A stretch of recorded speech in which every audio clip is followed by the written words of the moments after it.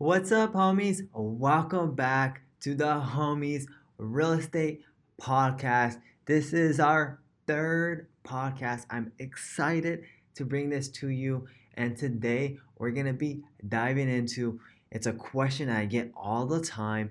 How do I make my offer more appealing? How do I make my offer stand out? And how can I get my offer accepted?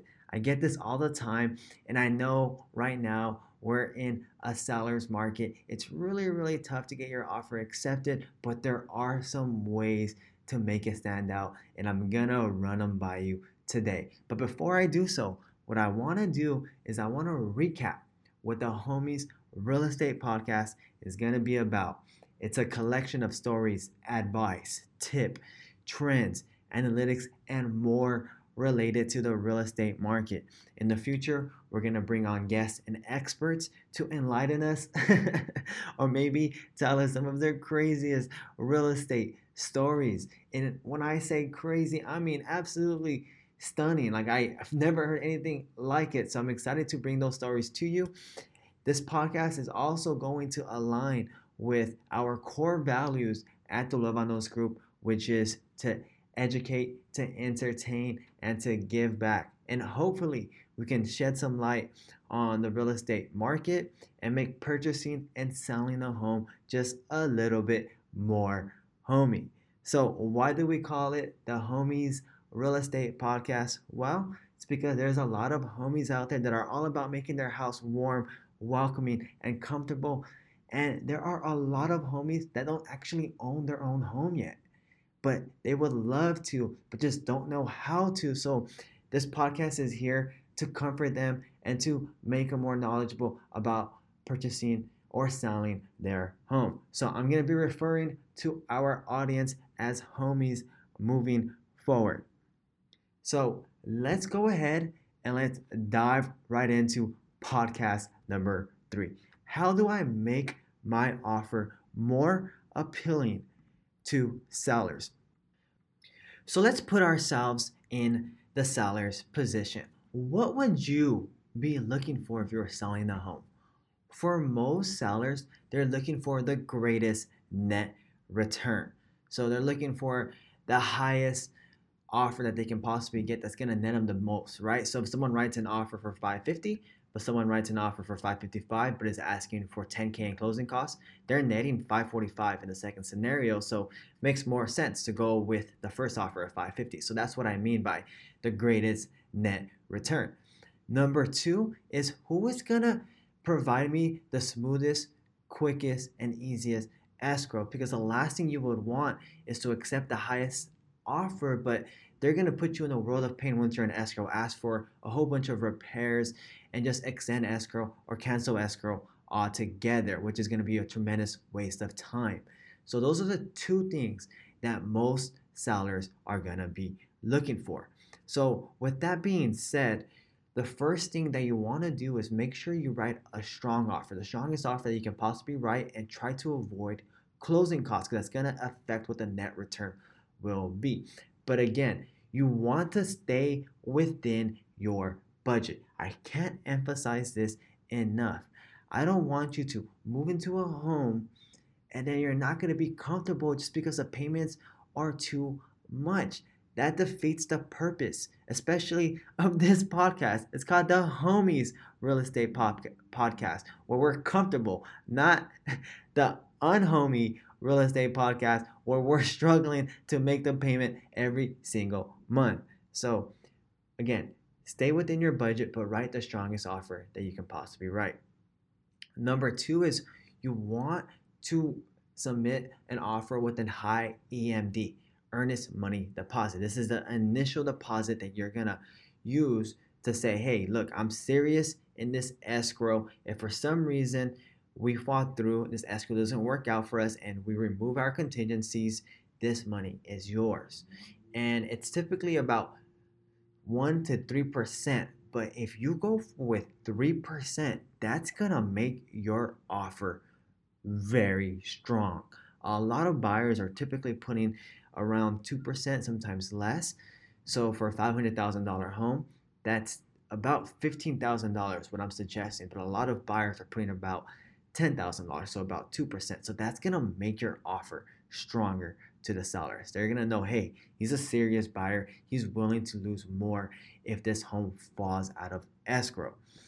Number three is you want to lower your contingencies, right? So there's three contingencies that you should be aware of.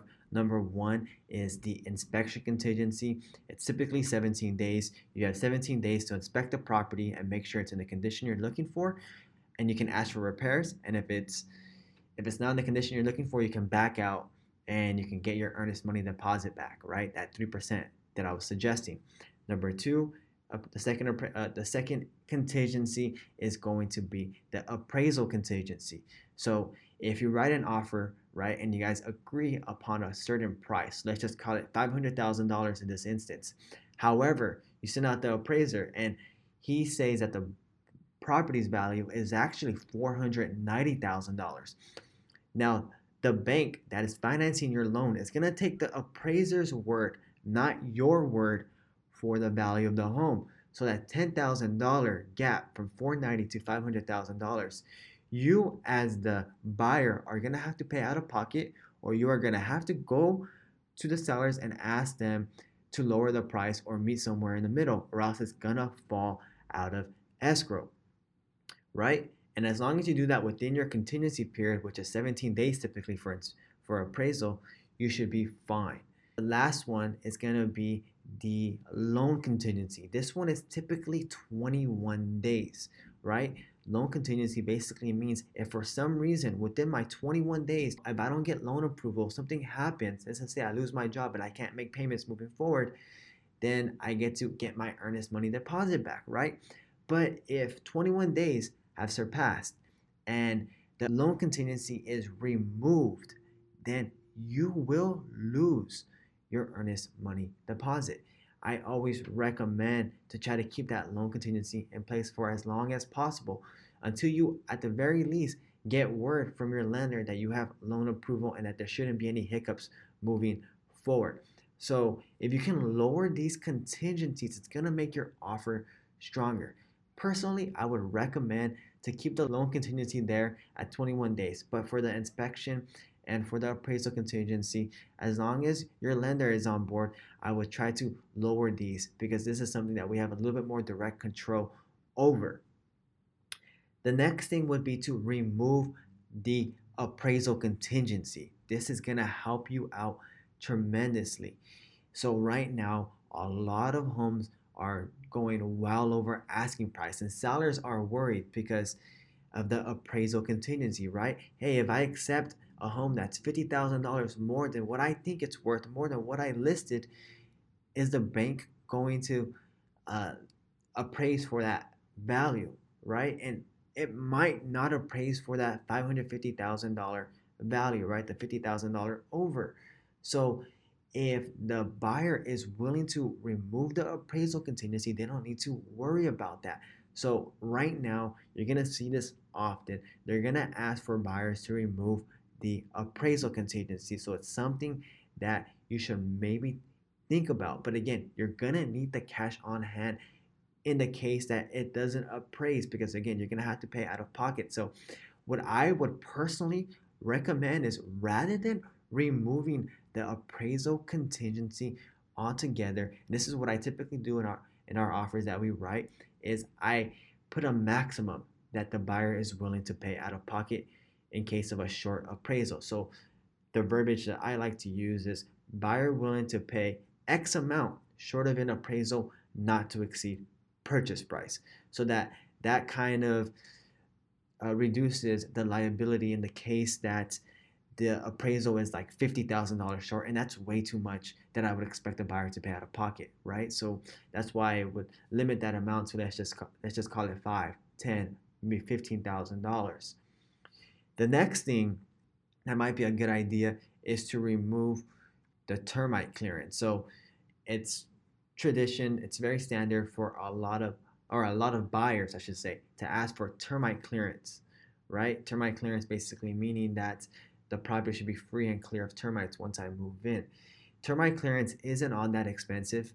in most cases, but it could be a couple $1,000s. However, if you know a couple hundred to a couple $1,000, if you're willing to take that liability off the sellers and worry about it on your own as a buyer, it's going to help you stand out, right? Because think about it, as we mentioned earlier, the two most important things that sellers are looking for are the highest net return, which they don't have to pay for that termite clearance fee, and the smoothest escrow that will take the shortest amount of time. So if that removes an additional effort and reduces time, it's gonna be incentivizing for the sellers if you remove that termite clearance.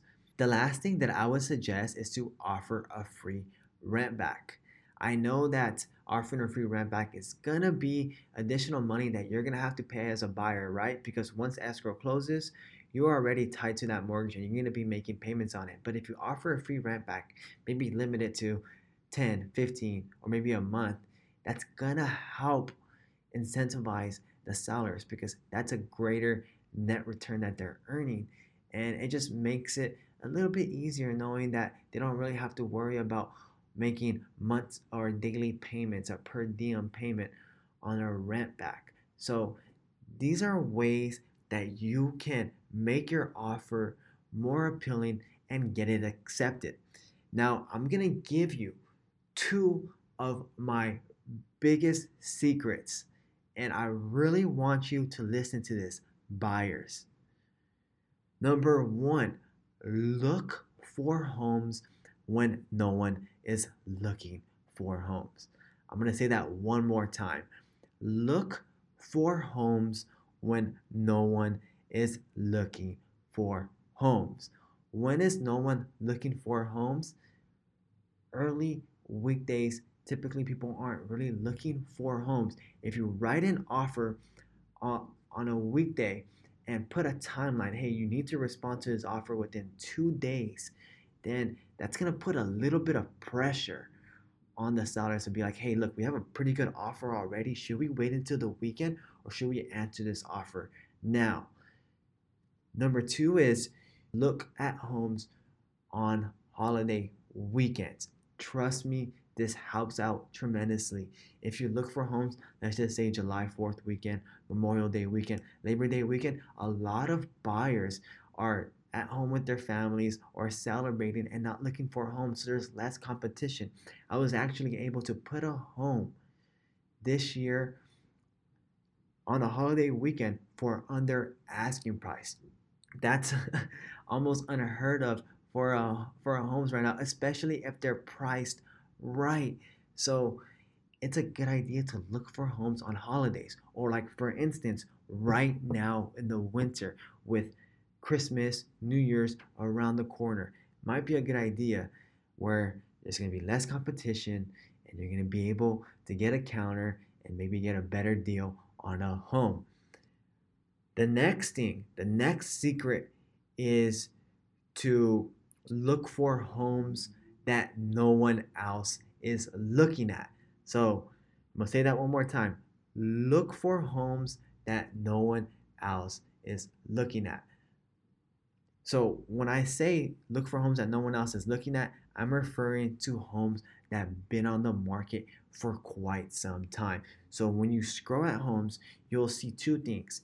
DOM stands for days on market, and CDOM, cumulative days on market. Days on market means from the day it was listed, how many days has it been on the market? Cumulative days on market means how many days in total has the house been on the market. So let's just say it was on the market with one realtor and he never sold it, and then it was taken off the market, and then it was put on the market by another realtor, 50 days later.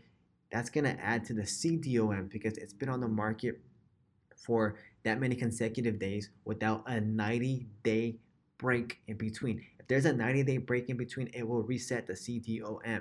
So if you look at the DOM, days on market, and CDOM, and you see high numbers, 30 plus days, chances are there isn't many buyers that are really looking at these homes, right? These aren't hot homes anymore. The sellers kind of lost their leverage. So these are homes that it might be a good idea to take a look at and make offers for. And of course, you can make offers for these homes under asking price because at this point, it's been on the market for quite some time. These sellers might be a little bit more desperate and might be willing to accept an offer under asking price. So look at those homes that have been on the market, see whether those repairs that you can see from the pictures or when you visit it in person are worth taking on, and then make an offer. And you might be able to get a pretty good deal. And then as soon as you move in, you adjust the home where you want it to be, and you still saved money rather than having to bid higher for a home or maybe even enter a bidding war. So these are two secrets. Again, it's look for homes when no one is looking for homes, and look for homes that no one is looking for. So I hope this podcast helps clarify what you can do to make your offer more appealing and get your offer accepted. If you have any questions, just let us know. I'm excited to bring this podcast to you. Podcast number 3 for the Homies Real Estate Podcast. I want to wish you all the best. Have a happy holidays. I'll check in with you next week. Take care. Hey, homies, it's Anthony. This podcast contains my opinions and is for educational purposes only. It does not guarantee any projections and should not serve as a basis for any purchase or sale in real estate.